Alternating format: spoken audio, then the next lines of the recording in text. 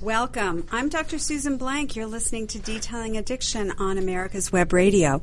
Today in studio, I have with me Michael Daly and David Donaldson from the Atlanta Healing Center. And we're going to take a new look at a very old drug, and that would be cocaine. Now, we have had a couple of articles that have come out in the last month or so about cocaine and cocaine-related deaths.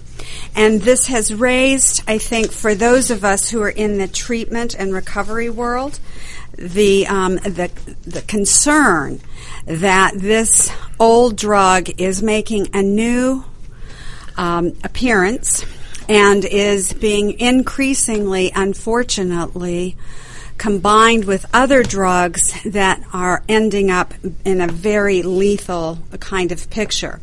For many years, we've known about the combination of cocaine and alcohol, and that this particular combination of two drugs creates a compound called cocaethylene, which is incredibly potent in terms of releasing the pleasure chemical, but it is also very destructive on the brain and on the liver.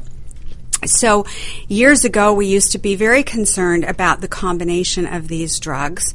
Now we have a new reason to be concerned about it, and that was a study that came out January 27th of 2017, where the Research Society on Alcoholism did a study looking at suicide deaths and unintentional deaths due to injuries and comparing those deaths to motor vehicle accidents. Now, we know that certainly people who are more likely to die in an automobile accident have been drinking. The interesting thing is that we're seeing a rise in the combination of those people dying with alcohol-related motor vehicle accidents. Also, that there's an increased number of those folks having cocaine in their system. But what was really interesting was that the researchers looked at about 350 individuals living in New Mexico. Vast majority, as we would have expected, are men. About 265 of them were men. And the ages were roughly 18 to 54. These folks all were given a diagnosis, if you will, on the death certificate of suicide. And when they looked at the toxicology reports associated with these folks, they found that there was the high presence of alcohol, but that there was also a high presence of other drugs. Most importantly, or most significantly, was cocaine. And in fact, they figure that alcohol and cocaine were more likely to be a combination found in people who had committed suicide, greater even than the number of people who died from motor vehicle accidents related to alcohol or alcohol and cocaine. So this, again, is raising a lot of questions, whether the alcohol was used to try and cope with the depression that happens after people have taken cocaine, because we know with drugs like methamphetamine and with cocaine, as people are coming down off their high, they often experience profound feelings of depression and sometimes suicidal thoughts.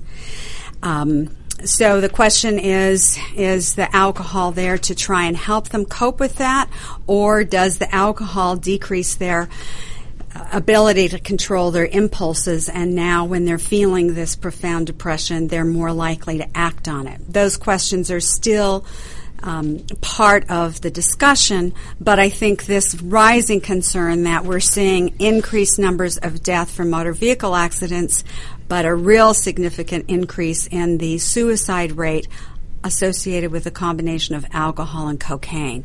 So this was a scary study to me, especially seeing what we see, which is a lot of our patients now are coming in with cocaine again. So, David, Michael, welcome. Thank you for being here. Thank you. Also very glad to be here. What I find so particularly interesting about that study is that with most of the patients you work with, when they haven't died in that incident, and they come in and they're talking about it. Most often, they will deny that they had a suicide attempt. They'll say it's been misunderstood. They'll say that that's just what the doctor wrote down, but they won't necessarily put the connection that what they did, that from the outside looked incredibly suicidal, and would easily have been documented as suicidal, was that. And I think it's because part of what the alcohol does is takes away the memory of what was going on. It is a disinhibitor, so they're more apt to act on impulses, and the cocaine accelerates a lot of things. And so I think that their memory of what they were doing and what was going on at that time is greatly impaired. I would have to agree. We know certainly that for a lot of folks that have overdosed with any number of drugs, they often have no memory for the event. They don't have any memory of what happened right before, and often not for a long time afterwards, because of a direct effect of these drugs on the memory. Alcohol is notorious for causing blackouts, which is you're walking, talking, doing things. People think you're acting normally, and yet you have no memory for it, none. The next day, these blackouts are profound and often accompany it. And I think that probably, given how depressed and suicidal people can be as they're coming down from cocaine, we often do see them potentially being suicidal, and that this combination may really result in a lot more near misses that were actually suicide attempts. Yeah. And you have that Jekyll and Hyde effect with alcohol that many people will always assume towards the angry alcoholic. The really nice guy goes out and has a few whiskeys, and suddenly he's really super tough and really super mean and just angry at everybody. But the other one that we real regularly see is the one who starts crying all over the place and blubbering all over the place, and right. He is a distinct personality as well that comes with getting drunk that I could easily see moving along this pathway, going towards the self-pity and nobody cares for me and I should just go ahead and drive my car off the highway. Yep. Scary stuff, and that I think is probably all too common a scenario that people have not been talking about. But hopefully this study will raise awareness and hopefully increase the opportunity for some of these discussions with folks to talk about this dangerous combination of alcohol and cocaine. And the other study that brought the cocaine discussion back to light that we noticed was a study that showed an increase in driving, increase in deaths related to opiates and cocaine. And this is something we've kind of been waiting on. Right. The research has frequently shown that when there's an opiate epidemic that we've talked about for a long time, that's often followed by a cocaine epidemic, and so it's not a surprise to us to begin seeing the cocaine and opiates together. And we've actually begun hearing people again talking about what they refer to as speedballing, which is intentionally mixing the two for the euphoric pleasure and the energy, kind of using it to try and regulate the effects of each. And what we're seeing is, once again, a national trend that heroin or synthetic opiates has increased the driving and overdose deaths, with cocaine being a part of that mixture.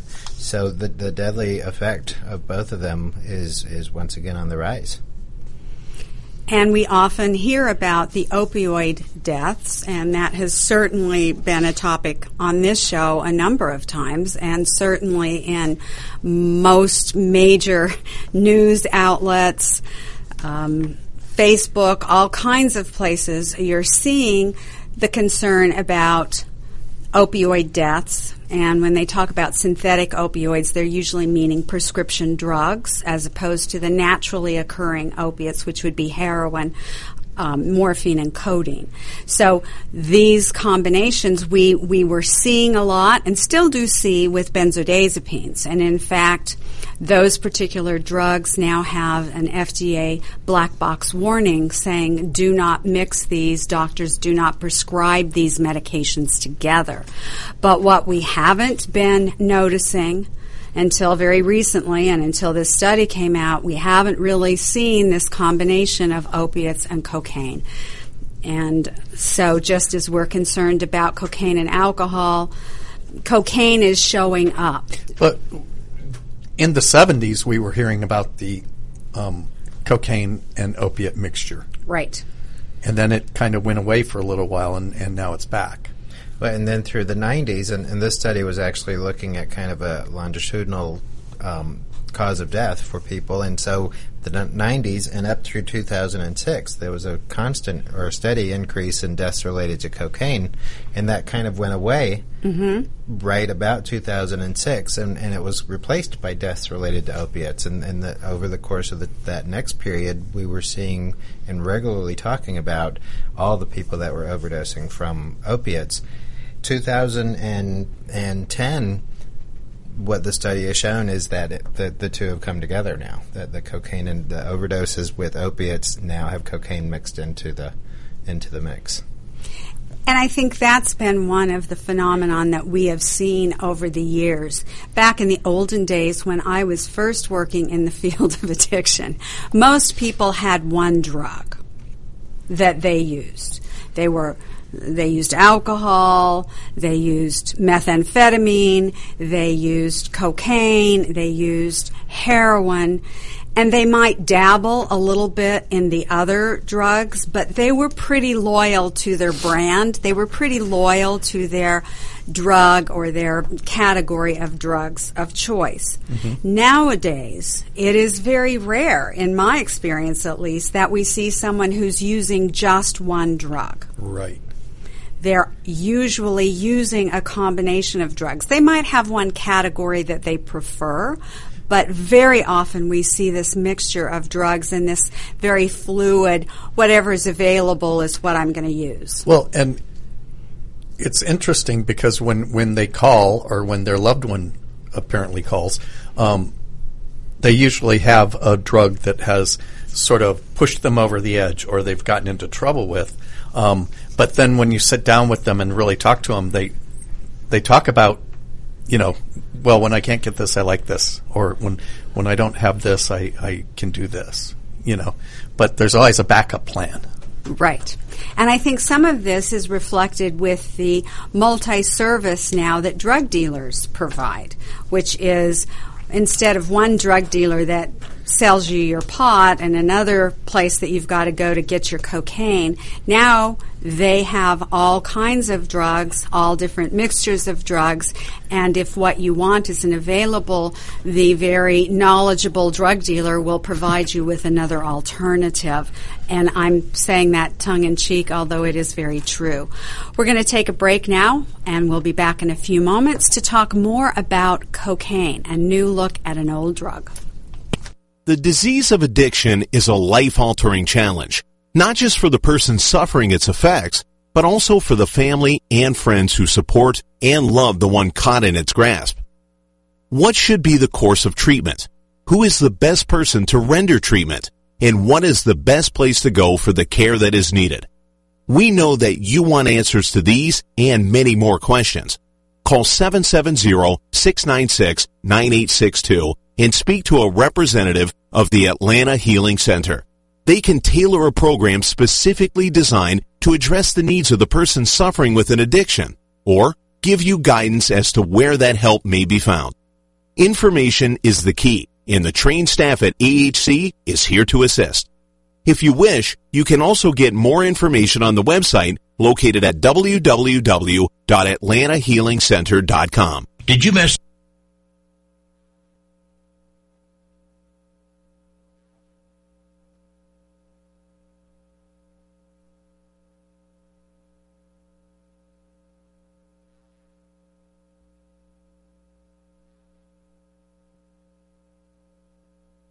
A show that you really wanted to hear? All of our programs are available for download on americaswebradio.com and on iTunes. You can listen to your favorite programs on americaswebradio.com anytime you like.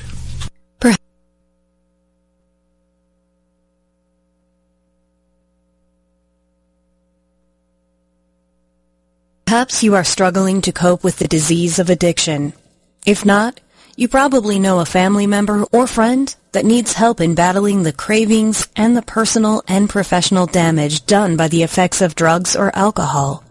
Get a pen and paper and be ready to write down the following. These are the issues that the trained staff at the Atlanta Healing Center address and treat every day. Their doctors and counselors with over 40 years of practice in the field of addiction can treat the suffering individual in a thoughtful, compassionate, and experienced manner and guide him or her along the path to recovery. So call 770-696-9862 and speak to a knowledgeable staff member about how you or your loved one can be helped to enjoy a better and healthier life. More information is also available on the website at www.atlantahealingcenter.com. This is americaswebradio.com, the best in chat radio designed just for you. Welcome back. This is Detailing Addiction. I'm Dr. Susan Blank, and I have with me today in studio Michael Daly and David Donaldson from the Atlanta Healing Center.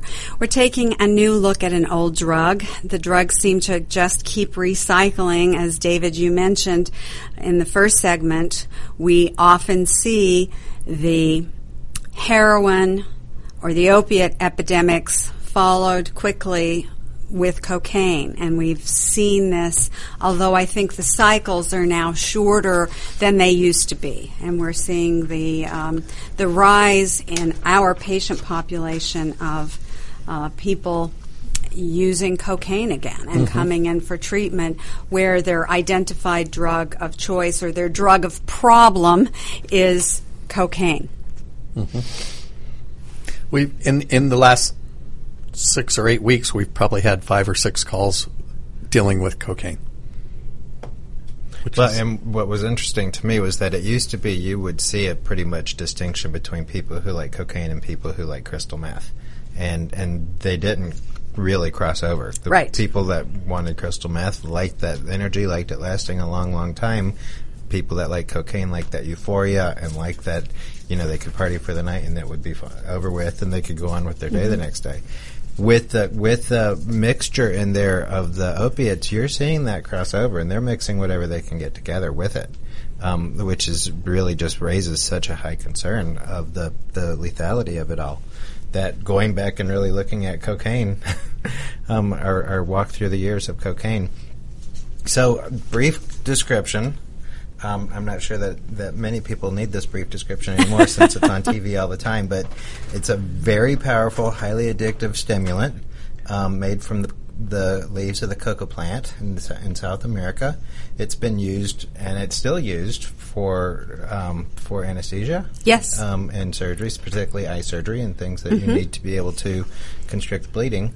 But it also gives a very, very powerful euphoria that has the power to, with some people, immediately change their memory circuits to make them want to continue to use cocaine all the time, and it hits that memory circuit so that everything associated to that experience becomes ingrained, and it's something they have found is not easily extinguished, and is rememberable, and I think we'll talk about another study in a few minutes, but it is the memory of it lasts for years and years. The euphoric recall, this experience is so intense, powerfully rewarding, that even years after, it takes very little exposure of cocaine again for them to be immediately full tilt back into wanting to use it, craving. And it's a very difficult drug to manage and to treat, and we'll talk about that a little bit. But I think the idea that, interestingly, both heroin and cocaine are plant-based, quote, and I'm using my air quotes here, folks, but it is a natural occurring substance. It's an herb. It's grown from the ground, and it's very specific to types of regions of the world that can actually even grow this plant. Heroin as well. They need to have very particular climates, soil, altitude in the case of cocaine. It's grown at relatively high altitude in South America. And because of this, there is this natural feeling that it's not so dangerous, kind of like another herb that we keep talking about, but that it is used in some tribal spiritual rituals. There is a medical use for heroin, and some countries still allow it as a pain reliever. There is a medical use for cocaine as a pain reliever and as a vasoconstrictor. So cocaine is available in the United States. It is a drug, though it's illegal. It is also a drug, though, that is used not real often, but often enough in medical procedures to be available in a pharmaceutical grade quality, usually as a liquid. The cocaine that we see in medicine is a liquid, and it's put on topically, either mucous membranes in your nose if you're having ear, nose, and throat procedures, like you said, David, on the eye to help numb the eye and constrict the blood flow so that the surgery can be done. I was most familiar with it when I was working in emergency rooms, and we would have children come in with cuts, particularly on their faces. And we would use something we called tack, which was really topical cocaine, this liquid that we would put a little piece of gauze that was soaked in it and just lay it on the area of the cut for a few minutes, and it would numb the area and stop the bleeding, and then you could sew it up and the child wouldn't feel it. If you have to give somebody an injection like lidocaine to numb the area, you're putting needles up by their face, you're scaring them to death, and it really hurts. So the use of topical cocaine was really helpful for the children, because then they would just lay there very calm and quiet and just kind of watch you with their big blue eyes, and it was horrible, but you would be able to sew up their face, and it was much less distressing. So it is available, and it was originally used in the Andes. They estimate that 3,000 years before the birth of Christ, that the folks who lived in the Andes would chew the coca leaves, and they would take pull the leaf off of the plant and actually chew it, and it would give them energy. It would increase their heart rate and their breathing because they're at very high elevations. And this would help them climatize.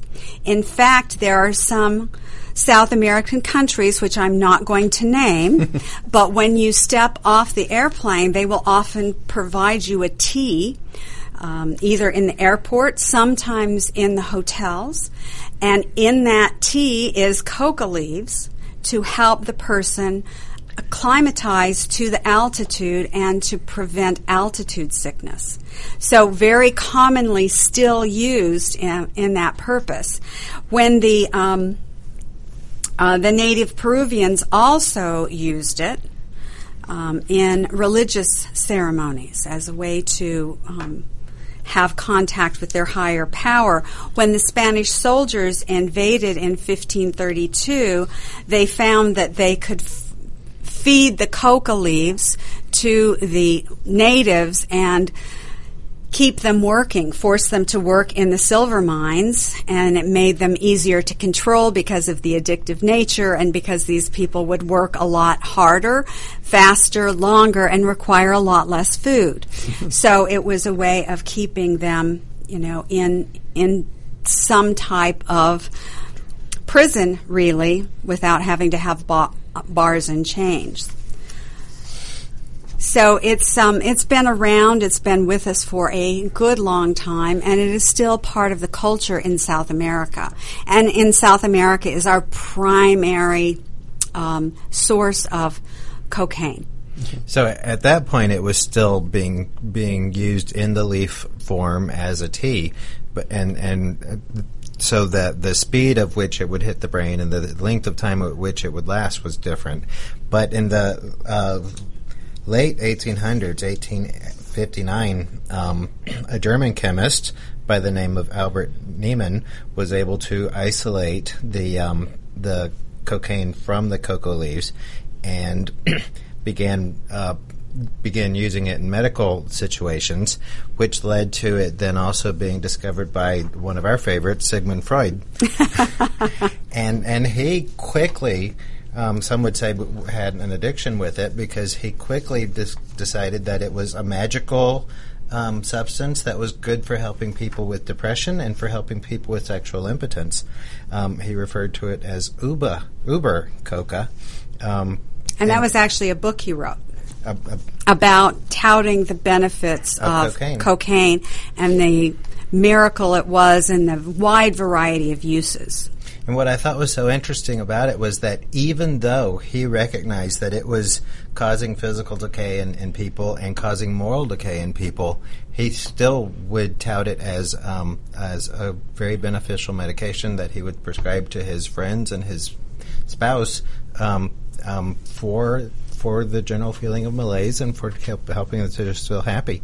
He felt like the toxicity of it was really, really high for humans, and so there wasn't a great risk of death, even though some of his patients died from a cocaine overdose. From the amount that he gave. In fact, there's a wonderful book called The Anatomy of an Addiction, which looks at the comparison of William Halsted, who is the father of American surgery, and also looking at Sigmund Freud. They were contemporaries, and they each had an addiction to cocaine. Now, William Halsted also is rumored to have had an addiction to heroin or opium at the time, and he would alternate these two drugs, one to bring him down so he could sleep at night and one to bring him up so he could do surgery in the daytime. There's an interesting a television series called The Knick, which is Knick, which is about the Knickerbocker Hospital, and it's the story loosely based on William Halsted and how he discovered a lot of very innovative and life-saving procedures that really brought American surgery to the forefront and leader of the literature and the research. But his battle after hours with the addiction is very unfortunately graphically, but also fairly consistently demonstrated throughout this television series. So two very great thinkers, very innovative and bright people, were very misled about the magical powers and the safety of this particular drug. So we'll take a break. When we come back, we're going to look again at some of the history of cocaine and then some of the problems and the way in which it might be treated. Thanks for listening. Perhaps you are struggling to cope with the disease of addiction. If not, you probably know a family member or friend that needs help in battling the cravings and the personal and professional damage done by the effects of drugs or alcohol. Get a pen and paper and be ready to write down the following. These are the issues that the trained staff at the Atlanta Healing Center address and treat every day. Their doctors and counselors with over 40 years of practice in the field of addiction can treat the suffering individual in a thoughtful, compassionate, and experienced manner and guide him or her along the path to recovery. So call 770-696-9862 and speak to a knowledgeable staff member about how you or your loved one can be helped to enjoy a better and healthier life. More information is also available on the website at www.atlantahealingcenter.com. Whether cruising the strip in a 57 Chevy or taking the family on a vacation in a 71 Oldsmobile Vista Cruiser, you need to tune in to Classic Cars with Steve Ronaldo and Jim Weber every Saturday from 8 to 9 a.m. on americaswebradio.com. Did you miss a show that you really wanted to hear? All of our programs are available for download on americaswebradio.com and on iTunes. You can listen to your favorite programs on americaswebradio.com anytime you like. The disease of addiction is a life-altering challenge, not just for the person suffering its effects, but also for the family and friends who support and love the one caught in its grasp. What should be the course of treatment? Who is the best person to render treatment? And what is the best place to go for the care that is needed? We know that you want answers to these and many more questions. Call 770-696-9862 and speak to a representative of the Atlanta Healing Center. They can tailor a program specifically designed to address the needs of the person suffering with an addiction or give you guidance as to where that help may be found. Information is the key, and the trained staff at AHC is here to assist. If you wish, you can also get more information on the website located at www.atlantahealingcenter.com. This is americaswebradio.com, the best in chat radio designed just for you. Welcome back. This is Detailing Addiction. I'm Dr. Susan Blank, and today I have David Donaldson and Michael Daly from the Atlanta Healing Center, and we're taking a new look at an old drug.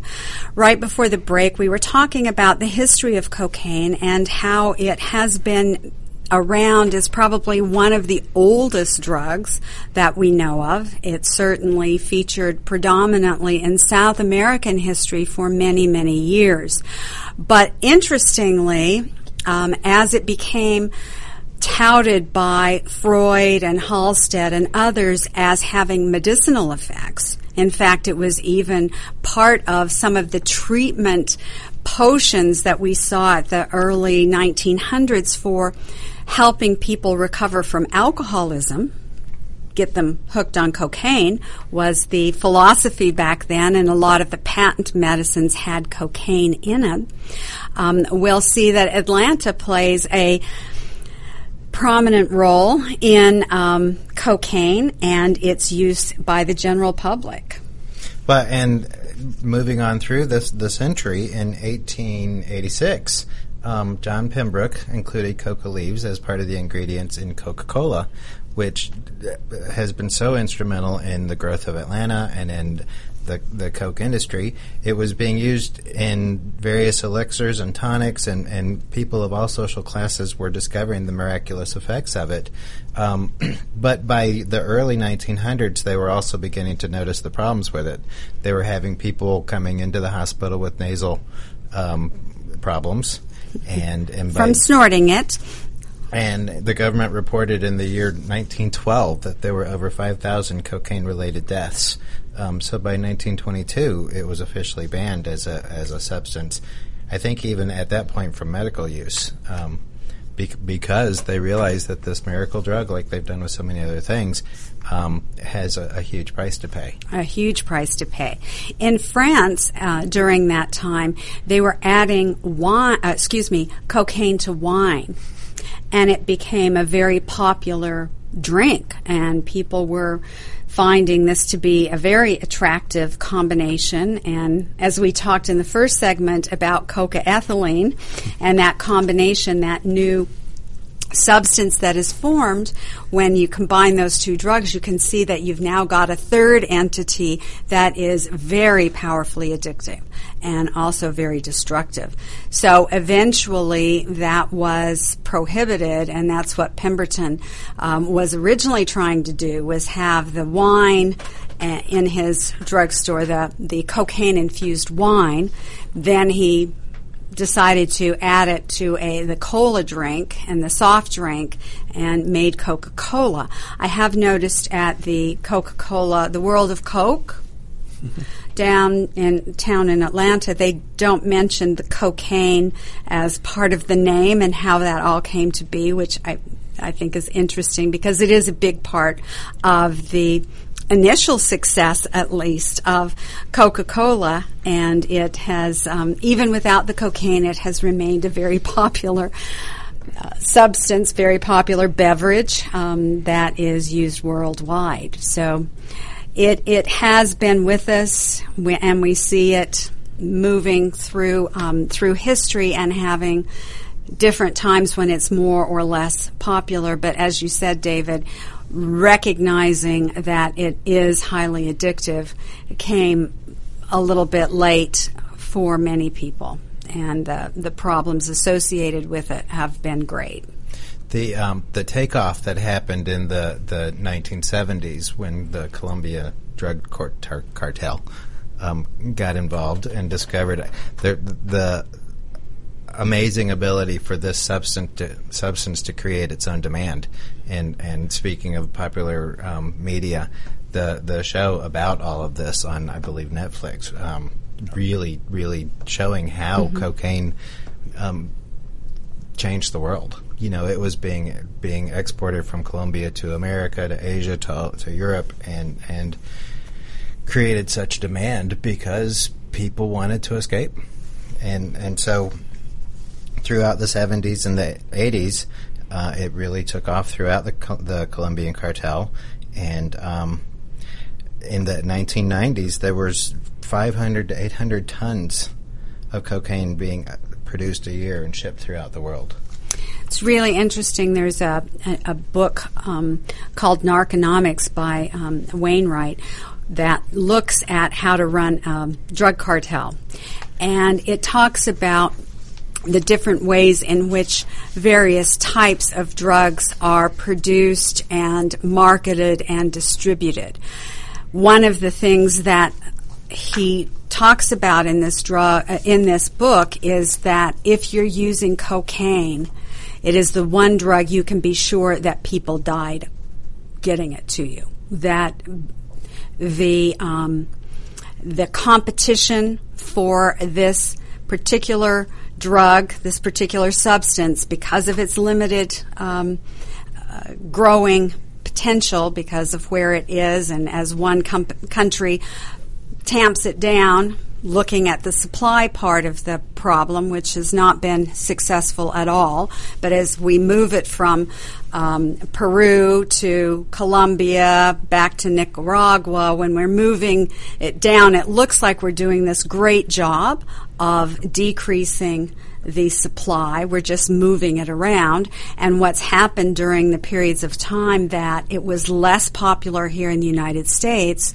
the drug cartels have figured out how to make it more popular in Europe, in Asia, and in other countries. So the demand continues. It's just who's using it and where are the distribution routes. It's very fascinating to see what happens, but this is a very deadly drug, not just for the people using it, but for the people growing it, the people distributing it, the people marketing it. A lot of people are dying along this chain, and it's not just the end user. So this drug has a long and bloody history, and it is unfortunately, from what we're seeing, making a resurgence. Mm-hmm. The interesting information is looking at how many people are using it and how young they are. I was reading a study the other evening that showed that for people showing up in addiction treatment, 79% of them said they started using drugs before the age of 11. 79%. That is a lot of people using drugs well before most parents and even many schools have even thought about needing to have those discussions with kids. So the use of drugs are very young, and this study that is from Monitoring the Future, looking at 8th graders, 1.4% of 8th graders have used cocaine. That's a little scary. Mm-hmm. When we look at the National Survey on Drug Use and Health, when we look at the lifetime prevalence of people 12 years of age and older having used cocaine, 14.5% of Americans have used cocaine in their life. That's a lot of people. It is. When you figure this drug, and that almost 1% of Americans 12 and older have used it in the last month. That's a lot of people. When we start to look at crack, which is another whole drug and topic in many ways, when we look at crack cocaine, the lifetime use is much less, but when people get addicted to crack, this is a real difficult form of this drug that is very difficult to treat and very difficult to stop. And about 3.5% of Americans 12 and older have used crack cocaine. That's a lot. And this is a highly addictive substance. It does not take long. For several years in the treatment world, we would talk about the first exposure to chemicals typically being nicotine. And that would be ages 11 or 12, stealing your parents' cigarettes and sneaking out back or something. And then the next exposure would be typically marijuana, and that would be around age 14, or maybe alcohol. Cocaine wasn't one of those things that you heard about in the early teens for a long time. It used to be something you might hear about in the latter years of high school, like 17, 18-year-old. You would definitely hear about it with college. But in looking at this and looking at the focusing on the future studies to see how young it's starting, and 55% of these kids are saying that they got it from pressure from their friends. So it's they're being encouraged. They're being told this will make you cool. This will make you be able to party all night. This will make you be able to have fun, and with a real emphasis on closing that deal. Knowing that this is going to just be generating money, that they're going to get these people to just join right in, as opposed to, come on, let's go get stoned together and let's have a good time. This is more about, let's go ahead and get you introduced to this. Well, and it's interesting that there's that many children that age that have the amount of money that it takes to purchase.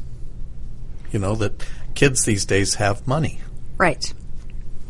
And they're quotes from former drug dealers who've either in prison or have cleaned up their lives, where they've talked about looking out on a playground and seeing these kids as just pawns, knowing that it was going to ruin their life, knowing it was going to take over their life, but saw them just as a way to get another client and have more money, because they know the addictive potential is that high, especially, I would assume, on a early developing brain. Right.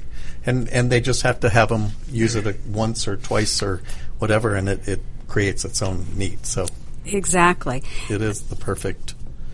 There's a very famous graph that was published a few years ago in The Lancet, which is the journal of the British Medical Association, that looks at dependency rate and then also physical problems associated with drugs. And the top two by far are cocaine and heroin, with heroin being the highest, most physically addictive and causing the most physical harm.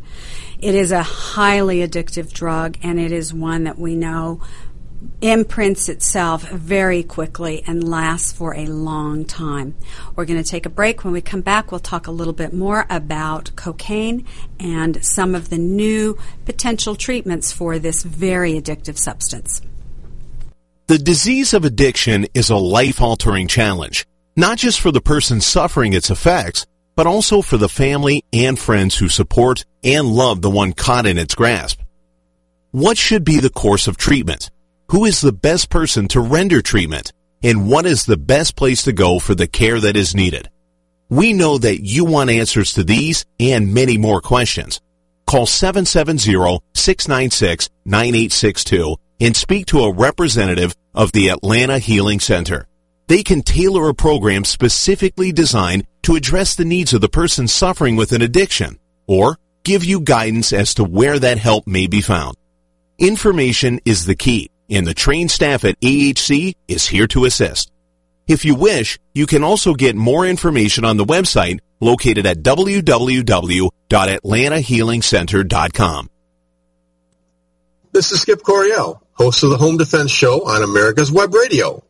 Join me every week as we explore all aspects of home and family defense as we strive to defend the ones we love in an ever-changing and volatile world. Perhaps you are struggling to cope with the disease of addiction.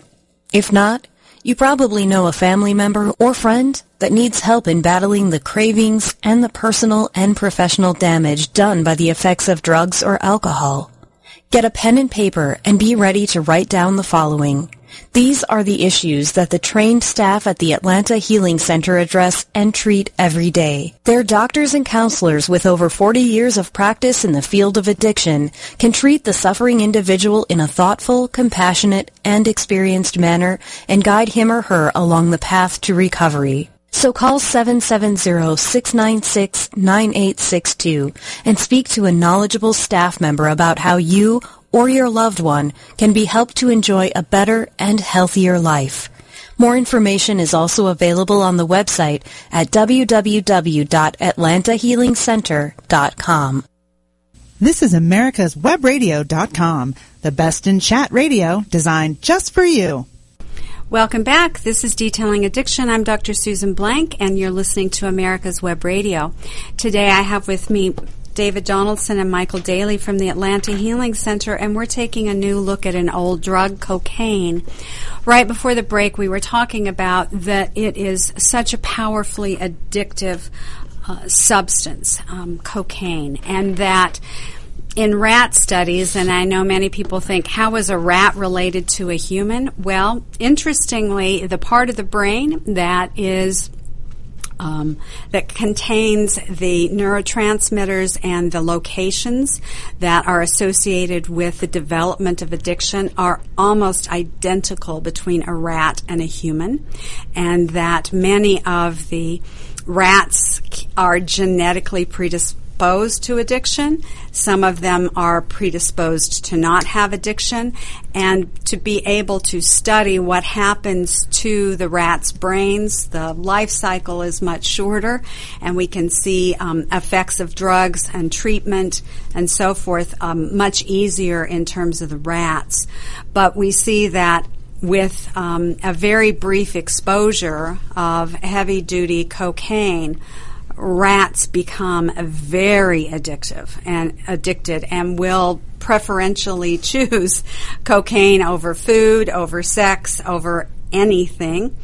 And if you take it away for what would be the equivalent of about 4 years in human life, one exposure, just a brief exposure to cocaine again after 4 years of abstinence, and they're right back to wanting to use at the same level and same intensity as they did at the peak of their drug use back before their 4 years, which is actually 60 days but of abstinence. They are right back. It does not take much. This imprint, the priming effect of this drug is powerful. And if you think of that then on a young, developing brain, this is really going to rewire that system to greatly be compelled to use this drug and to remember how good it was. You'll never get there again, but that memory is really powerful. It's been so interesting over the years watching what the researchers have done with cocaine in rats. That initially they were just testing how much a rat would do for cocaine, and they were doing tests that would show the rat actually going out into a middle of a well-lit room to get cocaine, which is something that rats just never do. They always stay on the perimeter and they stay in the dark.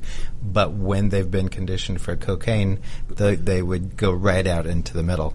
Now in this study, they're actually beginning to link it with the dopamine system and realizing that the cocaine has such a release of the pleasure chemical, something that we've been talking about in the treatment center world for a long time, that if they have it associated with staying in a confined cage, they will stay there because that's where they think they're going to get the cocaine.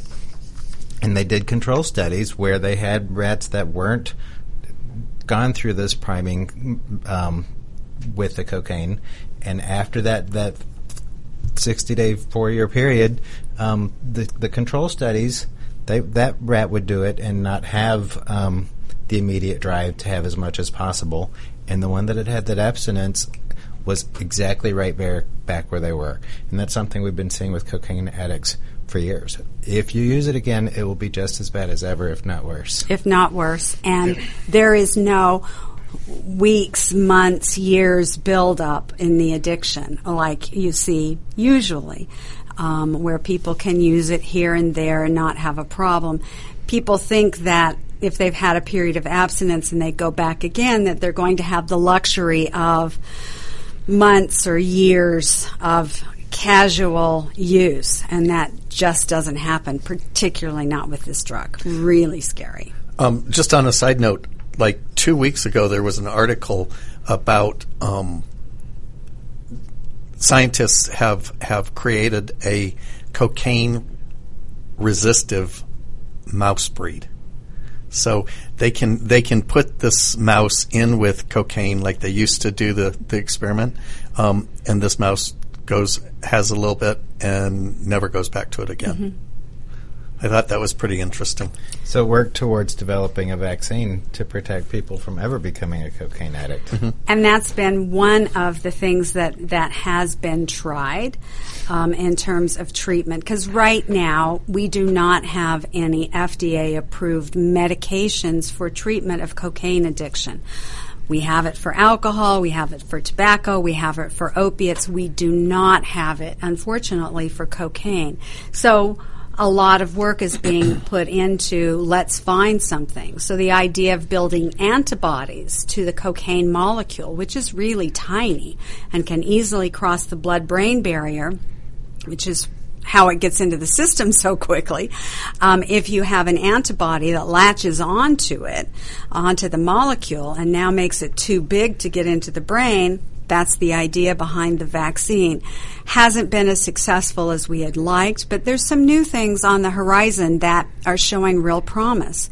Cardiff University released a study back in August looking at a cancer drug that is actually in the human stages of research trials. It has not been released yet as a cancer medication, but what they're finding is that it erases that powerfully imprinted memory of the cocaine experience.